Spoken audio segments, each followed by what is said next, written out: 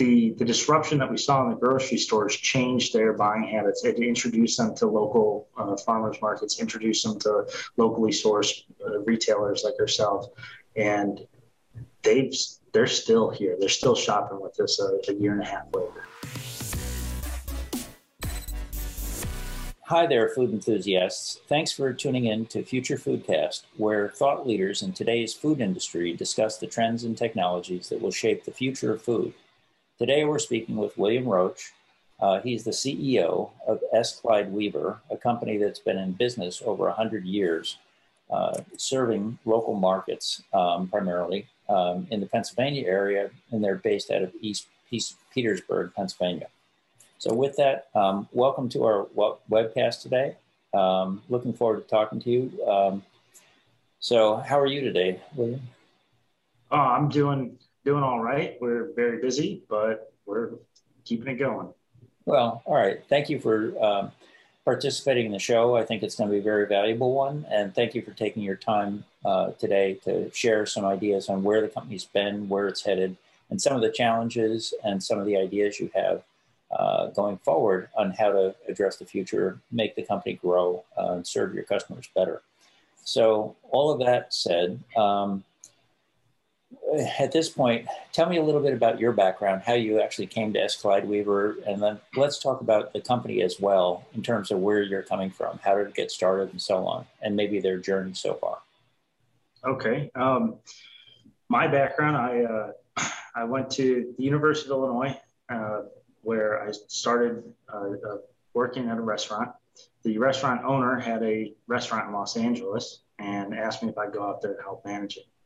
I went out there, managed a German restaurant that was buying sausages and smoked meats and ham from a local manufacturer. The restaurant owner and I partnered up and bought that manufacturer, and I learned how to make sausages, make bacon, ham, turkey, all sorts of smoked and cured meats. I did that for about 6 years before moving to Pennsylvania and getting involved more heavily on the retail side of food sales, and ran a natural and organic grocery store for 5 years. Then I saw that a very established business and well-known business in our area called S. Clyde Weaver was looking for a CEO to take on after the transition of the third generation owner has retired, and they were looking for somebody with food retail experience that would understand the products that they sell. And our company is S. Clyde Weaver Smoked Meats and Cheese. So for over 100 years here in the central Pennsylvania area, we've been selling smoked meats and imported cheeses, specialty cheeses, and a lot of domestic cheese. And there was a really good fit there between what they were looking for and what my experience had been. Yeah, excellent. So, and you're right, just looking at the company website, it's, if I got it right, it was S. Clyde Weaver, sclydeweaver.com. Yes. The thing that's neat is it really does go through the story of where the company started, I guess, in Lancaster, and how it's moved around. It's headquartered now in East Petersburg, but that whole area of Pennsylvania, I'll say, is a special place. It's having lived in that area, I'll say, it's not the same as the rest of the United States in many ways. And although my wife likes to argue with me on a lot of things, I've always said I think it's a great place to be, not only from a business perspective, but even to live in that area is very nice. It's just, there's a lot of benefits to being in that area of the country. And I had been in that area for probably 20 years, more or less, before I moved over to New England. Central Pennsylvania is a very unique place. Lancaster County here is one of the largest Amish populations in the country. It's also, this whole area is full of agriculture, and Pennsylvania as a state is the second or third largest dairy state in the United States, behind Wisconsin and maybe California. Yeah. So there's a lot of fresh produce grown here. There's a lot of access to local products, and that's actually where S. Clyde Weaver operates. We do have 2 brick and mortar locations, but we have 8 and soon to be 9 farmers market locations, where the farmers markets here in Pennsylvania are very old, very well established. The central market in Lancaster downtown Lancaster here is the oldest continually operating farmers market in the country. And it operates year round. So it's not like a pop-up farmers market that you see across the country where on Saturday they might have a 4-hour window where you can come in and people just throw up tables. These are they're in big buildings that are year round. So it's usually 2 to 3 days a week. Yeah. So actually I used to go out to the one that was Green Dragon. Is that still out there? Green Dragon is still out here, yes. Yeah. So, and you're right, it's a different experience if you go and buy from farmers markets. It's just the experience, forgetting all the great foods you're finding there and other products as well. The thing that's neat is it's a great experience to go through that for sure. And I hate to say it, you're right, the pop-up farmers markets they have in cities all around the country are completely unrelated to that kind of an experience. The other thing that's kind of cool is, it sounds stupid, I made the huge mistake of inviting what I call dates to take walks through the country out there. So I would say, hey, let's go on a date. And my date was to go to Intercourse and then walk 14-mile loop up to Leola and some of the other places and back. And they'd look at me like, what are you, nuts? And it's like, no, this is beautiful. It's dirt roads. You're walking through farms. You're seeing, you're talking to farmers out there, getting a shoe fly pie, that's just been baked because you could smell it, from the road kind of a thing, fresh ham, whatever it was. And so it's a very different area of the country. The best food I ever got was in that area for sure. It was all fresh, natural food. For those of you that are worried about inflation, I can only say the best deal I ever got was buying 7 cantaloupes for $1. And I challenge you to beat that anywhere on planet Earth. No, it's a great experience to be out there. And it's nice that the company's located there. It's nice the company's serving, in a sense, the market of people that's out there as well. I can't describe how different it is. It's in the United States, I'd say there's a lot of geographies that are different, but from a people perspective, a culture perspective, it's significantly an experience everybody should be able to have at some point, which I think is great. So the fact that you're based out of there, serving there, and you come from that background is actually really, really important for what it's worth. And again, to the audience, all I can say is if you haven't been there, go there.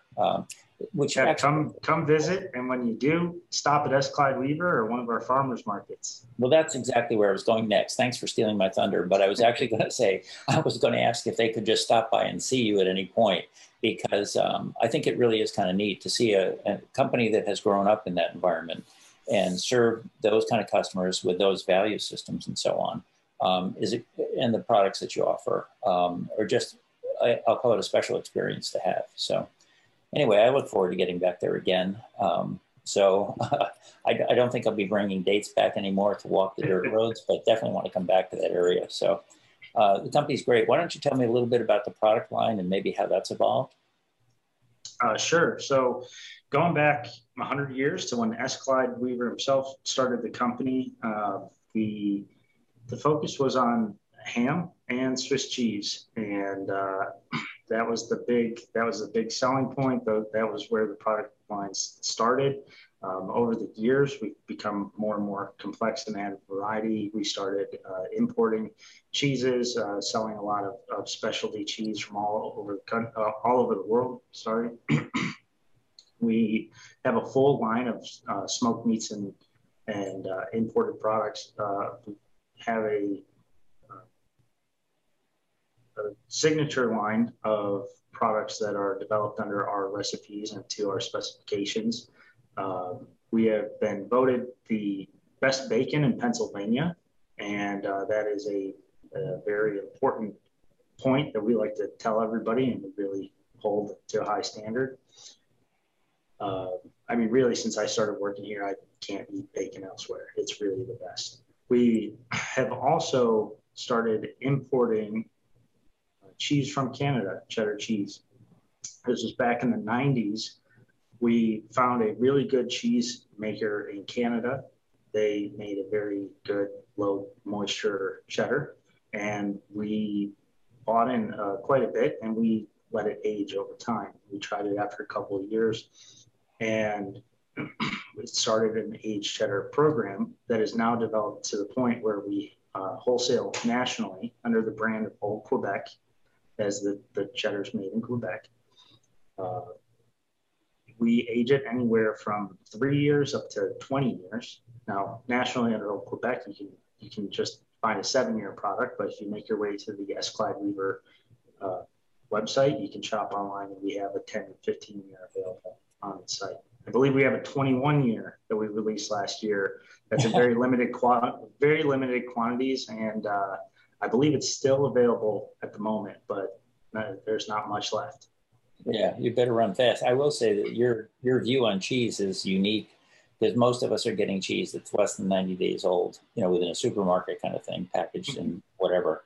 And the deal is, it's nice to have cheeses that are different ages. It's almost like you're competing against the better scotches from Scotland that are out there saying, here, it's a 30-year scotch. Well, I got a 21-year-old cheddar to go with it. So absolutely. Yeah. And I didn't understand it until I started working with S. Clyde Weaver. I mean, I'd had some cheeses that were aged. You hear about like a 4-year Vermont or a 3-year Wisconsin cheddar. But when I got here and I kind of taste side by side a 3-year, a 5-year, a 7 and 10, you really see the difference in the flavor profiles and the development of the sharp flavors. Yeah. And it's really a taste experience that you don't find when you get a 90-day aged sharp cheddar that you see in the supermarket. Yeah. It doesn't come close. Yes. And it's great that people, in a sense, whether I'm going to visiting your store, or I'll call it retail locations, the farmers markets, or going online, in a sense, I'm getting the same product at any of the outlets, which is pretty cool. One of the things I'll tell everybody, only because I've experienced it a lot, most of you have probably never been to this area of Pennsylvania. So the vast majority of you listening to the podcast would actually have no idea what a shoe fly pie is. But the good news is, if you don't, you can go right to the website and get one. And you can find out it's one of the most unique things you'll ever have as a pie. It's not like a fruit pie. It's not a cream pie. It's a something else kind of a pie. And I would only recommend that you definitely try it once, and probably don't share it with anybody. That would be a foolish move. The other thing I will speak to is I've had the world's best bacon that I ever ate came from where you are. And if you won the title out there, then that's ridiculous, because that would be the cream of the cream, so to speak, for bacon. To hit that level of recognition. So the best bacon, and it doesn't taste anything like you're going to get out of the store. Normally, when I go to a grocery store, I get brands packaged a certain way. But what's different is I can remember going to, in a sense, a farmer's smokehouse. That was an Applewood smokehouse, and he had big slabs of, 5, 10-pound slabs of bacon hanging there that had been smoked for whatever it was, 90 days or something. And putting one of those in my car, coming home and cutting it up and eating it, it's like, oh, wow, this doesn't taste like the bacon I get out of a store that's, whatever nice, soggy little stuff that I have to put and watch it shrivel down like 80%. Right. A completely different flavor. I mean, and again, it's the flavor, if nothing else, it's the flavor and the texture that would go, what? This can't be bacon. And I would say the same thing with ham that comes from out in that area of the country. You're used to ham. You've had ham elsewhere. You get it from the deli counter. You might have had a real ham at Easter, whatever, and it's nothing like the ham you're going to get from that area of the country. It's almost like a different product. The first time I had a ham from there, I thought, wait a minute, this is closer to some sort of steak than the ham I'm used to that's all full of water and pink. Very, very different. So yeah, well, that's exactly what the difference is. We do a dry cure. We use a dry cure where the product is packed with salt, and over time, it cures, whereas most big companies, they're using an injection. So they add their salt and cure to water, and then they pump the ham or bacon full of the curing liquid. So by the time that you purchase it at the store, it's about 30% of the weight is a liquid that's been pumped into it, whereas ours has actually lost a little weight throughout the curing process. Yeah, which the end result of that for me was the flavor was ridiculous compared to what I was getting from the store. Yes. So if you want good flavor, I would have to say that's the best way I can go for those kind of meats for sure. And actually, having lived in the area, and also I would say my diet's changed over time, but originally I also was a big consumer of a lot of the other meats you also have out of the store, Lebanon, bologna, and some of the other things. And again, I'll go back and say the smoke flavor of those things is, again, significantly different than when I go and get what I call generic brands out of my supermarket for the same thing. So it's a pretty unique place. And if you physically can't get there, then you probably have to go to the website. That would be the recommended thing for sure. And then I would say also, besides the outlets that we talked about, the product line is distinctive, I'll say, for the customer. That tell me a little bit about who are the people who now either come there locally or visit online. Tell me about the segments, the customers that you're serving and what they're looking for a little bit. Sure. Well, it depends on the location that we're at. So our brick and mortar stores, we have a lot of people who are doing their kind of daily grocery shopping. They'll come in and buy just a few things, and they're not necessarily doing a big once a week trip. Sometimes they do. People that are shopping at farmers markets, this is an event for them. And that's a really nice thing about being at farmers market, is it's very experiential. And that's what all the big retailers of all sorts, whether it's fashion or food, they're all trying to create an experience. And the nice thing about farmers market is that the farmers market itself is the experience. You have 30 to 50 different vendors that are all small business owners. Things are grown and made locally. They're made small batch. A lot of times you're interacting with the business owner themselves. So you really have people that go in and spend hours at the market, and they talk to vendors, they build relationships with the vendors, and they'll go and walk out with, they'll bring in bags and walk out with their arms completely loaded with fresh and local foods for a week or two. Yeah, absolutely. In fact, I lived in Maryland and Delaware and Pennsylvania, all three areas.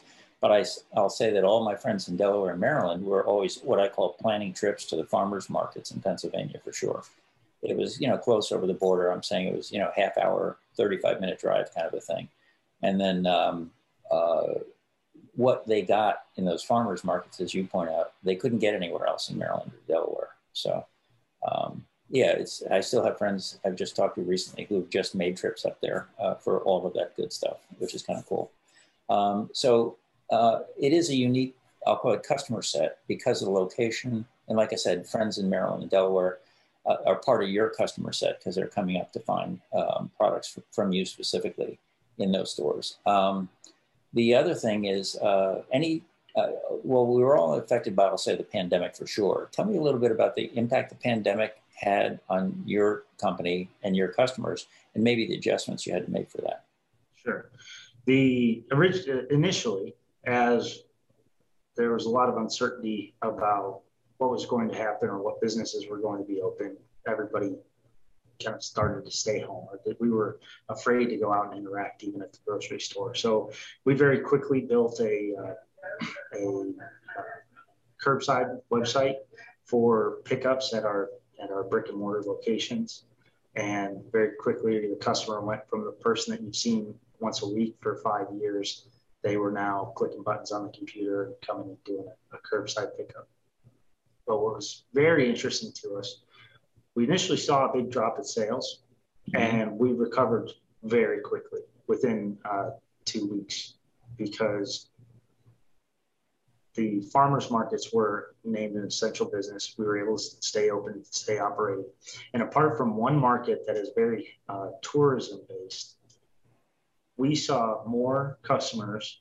The consumer changed their shopping habits because in grocery stores and supermarkets, the delis were closed because they couldn't afford the interaction with people, or they didn't have the product. So you'd walk through the grocery store and their meat shelves would be completely empty. Our shelves were full because we don't rely on a nationwide supply chain. We buy local for the most part, unless we're talking about imported foods. We have producers that work for us that are all local. Their supply is coming from locally grown or raised products. And we had full shelves when the grocery stores had empty shelves. We became a primary source for people to find meat to put on their dinner table. And we had trouble staffing our locations because, not because of staffing issues, but because of the crazy demand that we weren't expecting. Yeah, that makes a lot of sense. I think I would say, other than maybe what you were able to supply as what I call fresh food, locally sourced, which is a huge difference than the rest of the world. There's no container ships in a harbor waiting to get unloaded to get stuff from your stores. radical difference. I'd say other than that, the only other thing that was close is being able to get toilet paper at that time. Those two things are basically the essentials for all humans. And it looks like people in your market recognized the difference right away. That you go to this local supermarket, it's like, oh God, look, 80% of the stuff is the shelves are empty. Where am I going to get that stuff? Gee, I need to go back to the farmer's market. I need to go back to those retail stores in Pennsylvania for sure. And the fact that you, in a sense, had all that stock and supply is pretty awesome. So hopefully you were introduced to a lot of new customers that way. We were, and the best part is that they're now new returning long-term customers. The disruption that we saw in the grocery stores changed their buying habits. It introduced them to local farmers markets, introduced them to locally sourced retailers like ourselves, and they're still here. They're still shopping with us a year and a half later. Yeah, that's excellent. That's awesome. And I really like the fact, like I said, the other thing is I'll say your website. If you're in Delaware, Maryland, Pennsylvania, fine. Go to the farmer's market, go to the stores. If you're coming from some longer distance, then sure, make it part of a vacation plan. But I recognize if you're coming from California or Texas or something, you're not going to be a regular weekly customer up there. But then the website does give you the way to, in a sense, still get the same products. You know, if you've come there, you've tried them, you said, hey, this is great experience, great food. Can't get this locally in Texas. Now you can get it through the website, which is pretty awesome too. So. Yeah, the website really took off during the pandemic. We had invested a lot of effort and resources into rebuilding our website. When I started with the company back in 2019, the website looked like it was built in 1990, and I believe that's because it was. It was how valuable that is. It needed to be revised, and it needed to be easy to use, and it needed to have pictures, and it had looked like a MS-DOS screen for those that remember what MS-DOS was. So it was a mess. We put a lot of energy into it. Luckily, we had done this all pre-pandemic, because when COVID hit, things shut down. People were buying online. We saw sales, our e-com sales, jump through the roof. Very quickly, we were up 300, 400%. Yeah, that's great. So I'm glad that people found it. And you're right, the website does look great. What I like about the website is I can go find products there. And as you pointed out, you have tons of, I'll call it obviously the meat products, the cheese products, but you've complemented those with other things as well. You know, so I can get certain candies, I can get my shoe fly pie, I can get a bunch of other things. Not just meats and cheeses, which is nice. So it has a better mix of product. The other thing that's nice is for some of us who are what I call food challenged on the cooking side, myself included, it's nice that I see you have recipes out there for a lot of the products you're selling, which is great. So that's really excellent. My son, on the other hand, is a gourmet chef, but he would still go out and check out these recipes and see what he might want to make. And I like the fact that the recipes you have out there are a little bit different than what you'd normally find in your average cookbook, which is cool too. Sure. Yeah. The product selection that we have on our website, on our online store, match what's available in our brick and mortar stores, which is kind of this wide range of central Pennsylvania flavors. So we have the shoot fly pie, the sand tarts, the whoopie pies, some specialty mustards, all that kind of stuff. Yeah. Right. Very, very special, unique, and signature products from this region. And then. But I forgot the other point you made. So the other point is the recipes that you have to go with it, obviously. Yeah, we wanted to make sure that we provided a lot of information to our customers and anybody that made it to the site. It's not enough to just sell them some of the best bacon they'll ever have. Let's help them figure out what to use. Yep. Yeah, excellent. So I'll call it, if you haven't been to that area of the country, the website's a good place to get started because you can find the products and you can find the recipes as well. And if you have been there and can't get back easily, then it's a good place to, in a sense, continue to get the products, which is nice. And then if you actually live in the area, you can ignore the website and just go there, which is pretty cool. So that said, we talked about the pandemic a little bit. We talked about the fact that your demand went up because you're locally sourced products, which is a huge win for freshness, flavor, all the other things that you've already discussed. And so a lot of people are discovering, in a sense, what your company can bring to the table that is fresh. than some of the alternatives they've been using before. I went through actually the same journey. I used to get a certain kind of lunch meat, from my local grocery store, like you said. During the pandemic, it was like, well, maybe we'll get a shipment of that next month. We can't tell you. And it immediately changed my buying habits 100%. So that's a good thing that you saw that shift in demand, which is nice. And like I say, a lot of people, I don't know what your overall customers think. I don't know if you survey them or how they give you feedback, but all I know is the people I work with are always, or friends with, if you will, always looking for more freshly produced and locally sourced product, for sure, when it comes to food. And that is something that I've seen change over time. I'm guessing that trend has changed for you as well, in terms of what you see from consumers.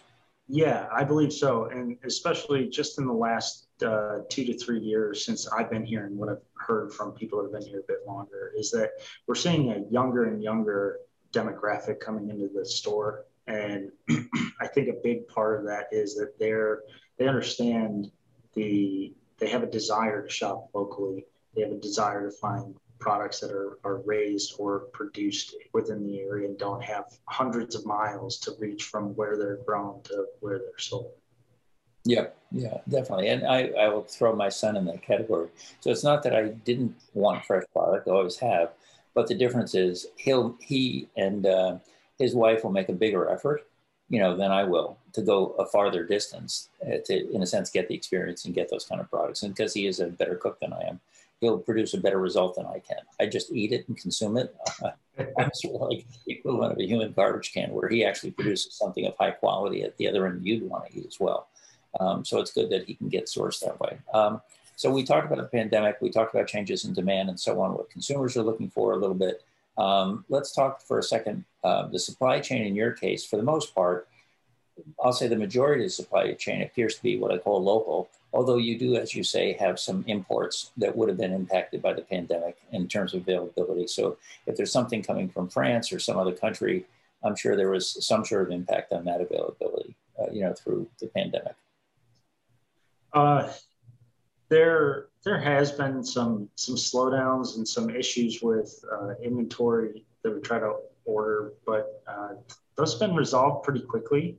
We've not had any real long-term out of stocks or any problems with that.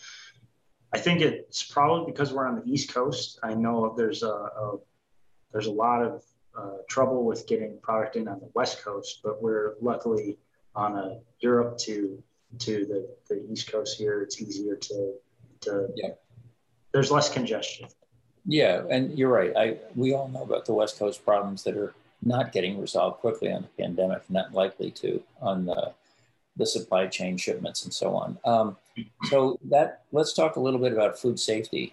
So the company's been around for more than 100 years. So at this point, talk to me about what the challenges are today, and in a sense, how your company deals with food safety concerns and regulations. Sure. I think food safety is very important. It was one of the driving factors that back in the 80s took us to make the decision to have our meat processing done at a USDA facility. So we partnered with a local processor, and they took on our recipes and have been doing all of our meat processing for our product line. And that was because we realized, this was long before I was here, but there was a realization that it's important to have a safe food product, and we're not the best at doing processing, versus we're very good at retailing. So let's find a processor who can be the best at processing a safe and high quality product for us, and we'll work on getting it to market and into the customer's hands. In terms of today, one of our big focuses is just education and training of our staff. Not only do we have them going and doing a serve safe, which is mandatory, but we're trying to do a lot of programming and educational training in-house, far above and beyond the serve safe criteria. Yeah. Yeah, excellent. Go ahead. We also know that temperatures play a huge role in food safety. So we have temperature controls and monitors attached to all of our refrigeration at all of our locations. So we can, something goes wrong, something shuts down, we get a high temp alert, and we can be there within an hour to address the situation and pull product out and make sure that it maintains cool if necessary. That may be the one use of technology that we're quite good at and innovative with, is that we've got a constant understanding of what our food temps look like. Yeah, and that's actually interesting, because when I go out to that area of the country and I walk through those farms and look, they have the old ice cellars that are still out there from some of the physical farms. And you say, whoa, that's what, in the summer, they had to hope they had enough ice and it was cool and shady underneath those trees to keep the food reasonably cold. But yeah, you're right. It makes sense to have modern, in a sense, temperature sensors all through your facilities to make sure that everything stays at the right temperature. And actually, I used to retail cheese when I was at Cornell out of their stores. And I do remember we had, in a sense, certain temperatures for the cheese coolers, different temperatures for the ice cream, and then other products would be stored at room temperature, so to speak. But maintaining those things and the proper handling within each of those areas, to say we're only bringing cheese out when it's ready to go into the local freezers, if you will, or coolers, when we get to a certain level, but making sure that the product never sat anywhere else except within the right storage facility or in the cooler where it was being retailed was very important for sure to get that right. And the customers rely on that. And so part of the thing with this, you've got local processors for the meats and the cheese. You have other products that are, in a sense, I'll call it, have a much longer shelf life for freshness, as an example. So you're selling certain candies or crackers or something like that, and they don't have the same shelf life. But in all of those cases, you have a shelf life and an expiration and all that. And I'm guessing beyond just tracking expiration of product and so on, you also, do you have to worry, or is there any kind of a process in your case for food recalls? If somebody calls in and says, hey, I got a bad thing of cheese, or I got a bad something, is there a recall process in place that sort of tracks that? When we look at our retail, that's a little more difficult because we're serving customers at a farmer's market. We don't have a POS system. We're not tracking. We don't have customer accounts. So who's buying what? We just don't have that data. Yeah. However, when we look at our products, we have very fast turnover, and we're buying product on a weekly basis. The most anything's going to be in our facility, even if it's got a shelf life of months, because it's hard cheese or it's a dry cured product. We're typically turning it over within a week or two. So we don't have a lot of long-term product on hand. Yeah, you're right. I think people who go to the farmer's market, for the most part, like you said, there's fairly frequent. I may have been the extreme when I got my food purchases. Usually within the hour, they were gone. So they couldn't spoil, they couldn't disappear because they were already gone. But normal people would probably bring them home and so on. And then, to your point, they're going to cook them, consume them, or whatever cycle, and then come back fairly often. Most of them will. That's for sure. And I even, when I was desperate, would bring my own little cooler with my own dry ice and say, fair enough, it's ice cream. It is going to melt by the time I get home. But yeah, that turnaround is there. I will say that certainly from the processor you use has his own food safety challenges too, because he's supervised and all that and regulated by the state of Pennsylvania, which actually, having lived there, I will say they have some of the most aggressive food and health safety certifications in the country by far. So that was the biggest thing, because I guess food, for whatever reason, why it was more important in Pennsylvania than other states on the East Coast, I can't explain. But all I will remember is the Department of Agriculture and so on, and the safety standards they had in place for anybody processing food there was really, really high compared to a lot of the other states, for sure. So if you're licensed and you're getting the standard state inspections and so on in the state of Pennsylvania, that's fairly rigorous for sure, which is good. And then the other thing is, we talked about regulations and recalls and all that. What about, from your point of view, and this is true of the farmers markets, not just you, but other businesses in those markets, they're doing business in a sense with customers, building, in a sense, relationships, building loyalty, building understanding of the products, where things come from. So beyond the education that you're doing with your own staff. It's an educational experience for the customers who are coming through these farmers markets as well. But help me out a little bit. In your company, you've been operating for over 100 years. You're not doing things exactly the same you were 100 years ago. Over time, you've made improvements. From your point of view, if I asked you not to tell me if you're using blockchain, but rather if you look at what you're doing as a business now, and you have both a retail website and you also have retail operations at the farmers markets and your stores, what do you see as the important technologies, one of which you mentioned was, in a sense, this cold chain idea that I'm making sure that the products are always kept at the right temperature while they're in our hands. And then the second thing, you mentioned that earlier, but beyond that, are there other things from, I'll call it an process improvement perspective that you see as opportunities within the business? Yeah, absolutely. While you said that we're not doing exactly everything as we did 100 years ago, there's a lot of things where it's very close. And when you think about it, we're still taking a piece of meat to market, slicing it at the market, and handing it over a showcase to a customer. So there's a lot of things that are very similar to the way that they were back in 1920 when the company started. Now, since I've come on board and taken the leadership role here, we're really pushing on trying to implement technology wherever possible. One of the key examples right now is we're working on rolling out a new scheduling and timekeeping software so that employees are going to be clocking in and out. Up until this point, we'd gotten scheduling online, but before that, it was schedules on a piece of paper and posted at the location.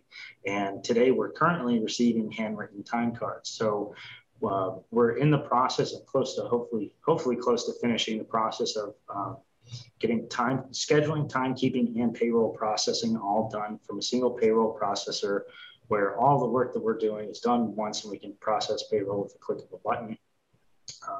We are in the process of getting a POS system for our brick and mortar stores.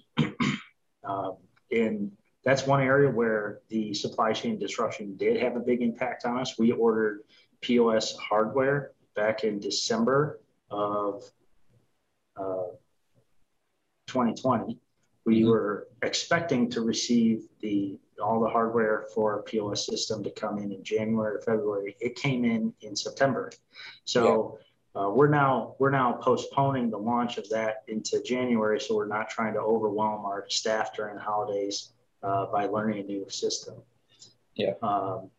Another thing that we're doing is just trying to collect data wherever possible and then use that data, because there's a lot of places where we collect data where we didn't necessarily use it. For instance, with our buying. So we don't have a POS system set up. We don't know what our exact sales are on products that we purchase. However, we know how much we're buying. So we've now started to do some kind of reverse engineering of what we sold based on what we bought. Yeah, and you're right. You use those kind of calculations to forecast forward. If I see shifts in demand and history on demand, I'm lower on this, but I have an overstock on that, then I've got to maybe adjust my purchasing going out the other end and help the people you're buying from plan a little better too. If your shift, you can coordinate with them and directly shift. So that's all on the planning side. I'm trying to think, as that shifts. The other thing I'll say is that there is your web, it sounds idiotic, I'll say. You have this website, but you're doing something different than a lot of other businesses. And it's almost like I'd say, I can see the recipes out there. I can see the products out there. What I would ask is maybe there's an opportunity to create more of a community around the website itself, like a blog in a sense. So if I think of going to Amazon, I buy a laptop computer, and then I looking for laptop computers, and I read, and there you are, and you say, hey, that laptop computer is really good, except it didn't have enough storage space, or it was too slow for my needs. Those kind of reviews are helpful. In your case, it's beyond just what I call a product review to say, hey, I recommend the shoe fly pie over the cheese or something. Sure, you can get that. The bigger thing is, I think because you're unique, the product set is unique. I think the people, and I'll say as an example, I'll throw my son in there. If he were to buy your products online, he would do something different. I would just eat them. They'd be gone. All I could say is I ate them. Jim, this is Jim. I ate him, loved him, give him 5 stars, done. That's all you're going to get out of me. But in his case, he's a real chef, and he'll do something unique he'll take Lebanon bologna that you sell, and he'll do something very creative with it. And there'd be an ability for him to share back those kind of things with the rest of your community. Because I really think, like I say, the product's different, where you're located is different, how you do things is different. And I think for all of that, you can start to identify with the community strongly. In addition to the products, in addition to the recipes, is go the next step and say, get my son to post a recipe for something he did unique with 11 bologna as an example. It would be kind of neat, because you really do have a way to broaden that community, I think. Yeah, those are some really good ideas. I know that we do have areas for people to review the product, but I don't think we're focused on kind of building that discussion and community as you mentioned. Yeah, so we do that, but we do it as, I'll call it moderated communities. Do you know what I mean? So it's not like I get to come in and just throw anything on your website. We don't do that. We have these, I'll call it community forums kind of a thing, but they're moderated. So you have somebody on your review them, decide, what makes sense to share and so on, and be more valuable. But again, I do think it really is a community of, as you say, it's the farmer market community, honestly, where you have people just come in, they relate directly. And honestly, it's that relationship that separates your, I'll call it business, if you will, and the way you work with customers from a lot of, normal supermarkets and things like that. And it's finding ways to translate that farmer's market experience into something that's sort of broader and digital, if you will. So I go crazy on those ideas. So I'm the wrong guy to advise you, but because I'm off the wall, but it would be a fun thing, because that farmer's market experience, for all the things you talk about, there's a reason it is still the same way it is today. When you go to the farmer's market 100 years ago or 500 years ago, if it was in Europe, it's because it was an experience that was valuable and it's not getting lost.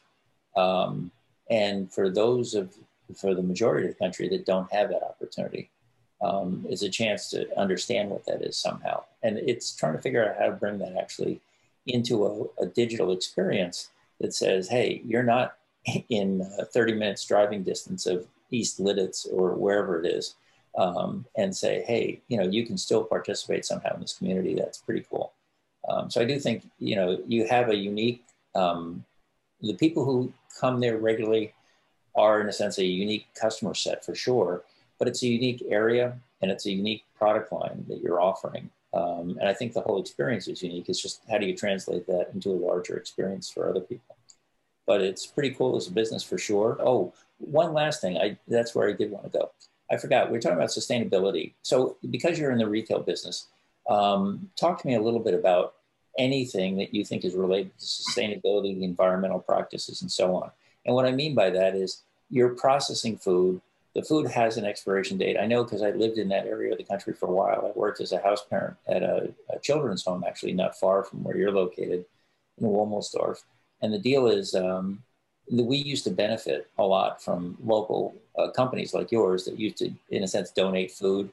As an example, we were the beneficiaries of those kind of things. I don't know if you do anything along those lines with communities.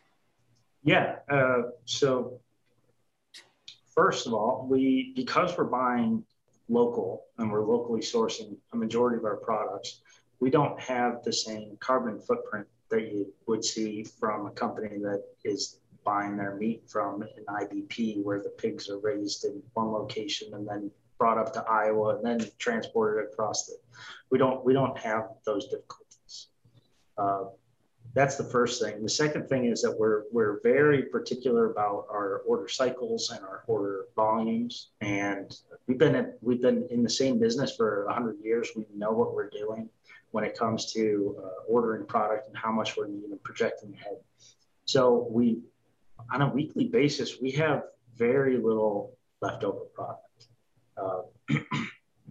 That's to say things that have a short shelf life that aren't sellable for the next week. Right? We have plenty of product that would be sellable for weeks ahead. But when you look at like lunch meat, the sliced lunch meat that we take to the market, that we slice at market, if we don't sell it by Saturday afternoon, it's all coming back to our main corporate office here, where we act as a distribution hub. We might have 10 or 15 pounds of sliced various lunch meats. For a company with 10 locations going out to sell on a Saturday, that's a very, very limited amount. And what's one of the nice things that we do, though, is that all that product's put together and then donated to our local food bank, who we've really tried to create a good standing relationship with. So beyond the weekly donations that we make, we've also partnered with them financially. So we've sponsored some of their fundraising events, and that's been a big thing that our staff has enjoyed knowing that we do, because it's not about going to market and selling products, sell ham and cheese, make money, go home. It's about impacting the people around us, the people that we interact with, whether it's an employee, a customer, or a community. And really, that's the mission of Escalade Weavers. We want to positively impact everybody that we interact with, and the community, the food bank, is one where we put a lot of focus. We've donated a couple pallets of ham to them as they've run into situations where they've been short on healthy product to get to their clients. Yep. Excellent. Yeah, that's a very big deal. I think when I look at the pandemic, and I say even personally on my end too, you look around, it's like, okay, there's all these problems, everybody has needs, blah, blah, blah, blah. When you finish it all down and say, hey, but what's really important, you go, oh, wait a minute. Yeah, we should really rethink about food banks. And so even here, in my case, I started regularly donating to food banks, and they said, look, there's a lot of things going on. I can help in a lot of ways, but no, I'm going to focus on my local food bank and try to make sure that, in a sense, they have better resources on an ongoing basis. And then, so even as the pandemic fades, I realized, oh, wait a minute, that was actually a pretty important thing to do. So even though I'm new at it, you've been doing it for a long time, you realize contributing to a food bank is a big, big thing. And I think the other thing you pointed out, which is huge, it's not just your business, but it's the whole food chain that you're connected to, as you say, is, I'll put ridiculously, I'll use the word carbon efficient. So just having been to those farms, watch how they operate, watch, in a sense, horses pulling plows through fields to raise corn and so on. And whatever it is, the way they run in a sense, the slaughterhouses there, all that stuff, the processors for the meat, it is ridiculously efficient compared to most of the rest of the world goes through from a carbon perspective. So that is a huge difference. I'm not in the business of studying it scientifically. All I can tell you is if you go through and start looking at these farms, you look at the farmers markets, and you look at the fact that either I'm going to your store or, whatever, getting it from a farmer's market, that supply chain is just so short, so simple. It doesn't have a lot of the overhead that these larger organizations do with these international supply chains by far.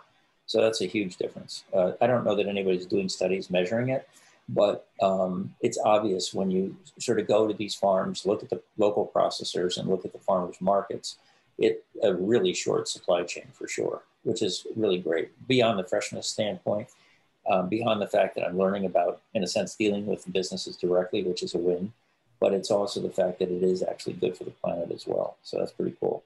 So anyway, I pushed you through a lot of topics today, whether you wanted to go there or not. So having done that, I do want to say that I want to thank you for the time you spent with us. I think it's an unusual, for me, podcast because it's not just about the products. It's about more than that. It's, yes, the company's been around a while and so on, but as you point out, it's part of this different type of a community that most people are not going to have direct experience with. And what's really cool is you've got a way at this point that if you haven't been there physically, if you don't live there, that you can get that experience, get those products, and understand what the differences are. And that goes back to my shoe fly pie.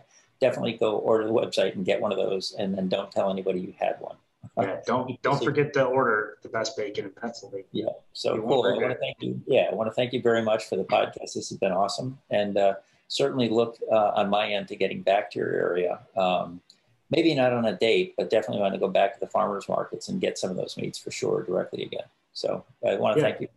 Yeah, well, thank you. I've enjoyed it. It's been a great conversation. Thanks for listening to FutureFoodCast. FutureFoodCast is powered by Farm to Plate, the leading food blockchain platform. Subscribe on YouTube or wherever you listen to podcasts to stay up to date with the very latest innovations in the food industry.